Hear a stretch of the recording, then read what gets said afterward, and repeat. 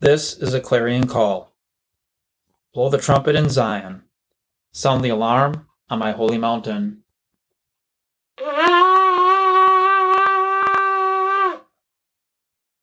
It's time for all people to awaken from their slumber. This is a time to see clearly the signs of the time. Secret societies. Secret societies are just that. Secret. And you have to ask yourself, why are they so secretive? Why this shroud that covers their meetings? And yet, they are so open about the good things that they do. It is like a storefront business that covers for the crime that takes place in the back room. Can anything be good that is done in secret? God tells us to let our light shine before men, and not hide it under a bushel. Matthew 5:14 and 15. But this is just what they have done. They let us see the good things, but they hide their darkness under a bushel basket. Luke 12:2 says, but there is nothing covered up that will not be revealed, and hidden that will not be known. There are many secret societies, like the Freemasons, Shriners, Knights Templar, the Cross of Lorraine, Illuminati, the Order of Skull and Bones, which many of our modern-day presidents belong to, and the Bilderberg, just to name a few. We also caution our college students, for many schools have their own secret societies in which they do their oaths and rituals. The Knights of Columbus also has its degrees, which one can work up to becoming the 14th Supreme Knight, and do it all shrouded by doing good works. According to Joe Carter, senior writer of the Gospel Coalition, writes this on February 2020. Freemasonry is the teachings and practices of the secret fraternal order of free and accepted Masons, known as Freemasons or Masons. The Freemasons are the oldest and largest worldwide secret society, with an estimated 3 million members around the world, including 1 million in the United States. In addition to the main body of Freemasonry, there are various offshoots, such as the Shriners, known formally as the ancient Arabic order nobles of the mystic Shriners. They are also required to be Masons. Today, there are women's groups and youth groups, and people of all races and creeds that can now join many of these societies. The definition of Freemasonry, as they sell it, is a beautiful system of morality, veiled in allegory and illustrated by symbols. Freemasonry was designed to make a man a moral man, as found in Aristotle's Nicomachean Ethics. Moreover, the good man is not the one who does a good deed here and there, now and then, but whose life is good. For as it is not one swallow or one fine day that makes a spring, so it is not one day or a short time that makes a man blessed and happy.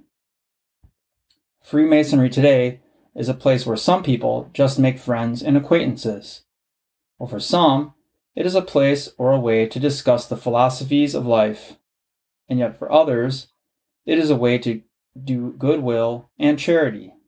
Many may have one or more of these reasons for joining the fraternity, but no matter the reason, Freemasonry is considered a society of men concerned with moral and spiritual values, according to the Grand Lodge of North Carolina. The Grand Lodge of North Carolina also explains that Freemasonry seeks to unite good men of all backgrounds and make them better husbands, fathers, and citizens by encouraging and cultivating friendship, morality, and brotherly love. They also charge that Freemasonry is the world's oldest and largest non-religious, non-political, fraternal, and charitable organization. But let's uncover the truth. To be in most secret societies, you have to believe in a God, because then they tell you all will be saved, so all is well. They have a narrative of salvation that is not in God's Word. This is a universalist approach, and it begins to appeal to the conscience. anything that happens later, well, you can tell yourself that it must be all right because these people believe in God and all will be saved. Unfortunately, they may believe in a God, but it may not be your God. And going forward, it all will only take you down. These societies are their own religion. It is nothing but idolatry. God does not do things in darkness, and He does not have you taking worldly oaths and doing demonic rituals. Christians in Masonic lodges who sit under these teachings and perform these rituals of Freemasonry that are antithetical to the teachings of Jesus claim, for example, that the bloody oaths they take are non-binding and shouldn't be taken literally, and yet they will reject recommendations that such oaths be done away with. Also in these rituals, they use the name of 3 different gods, all from false religions, and it is upon these gods that people take these oaths. One must ask themselves, am I bringing glory to the one true God?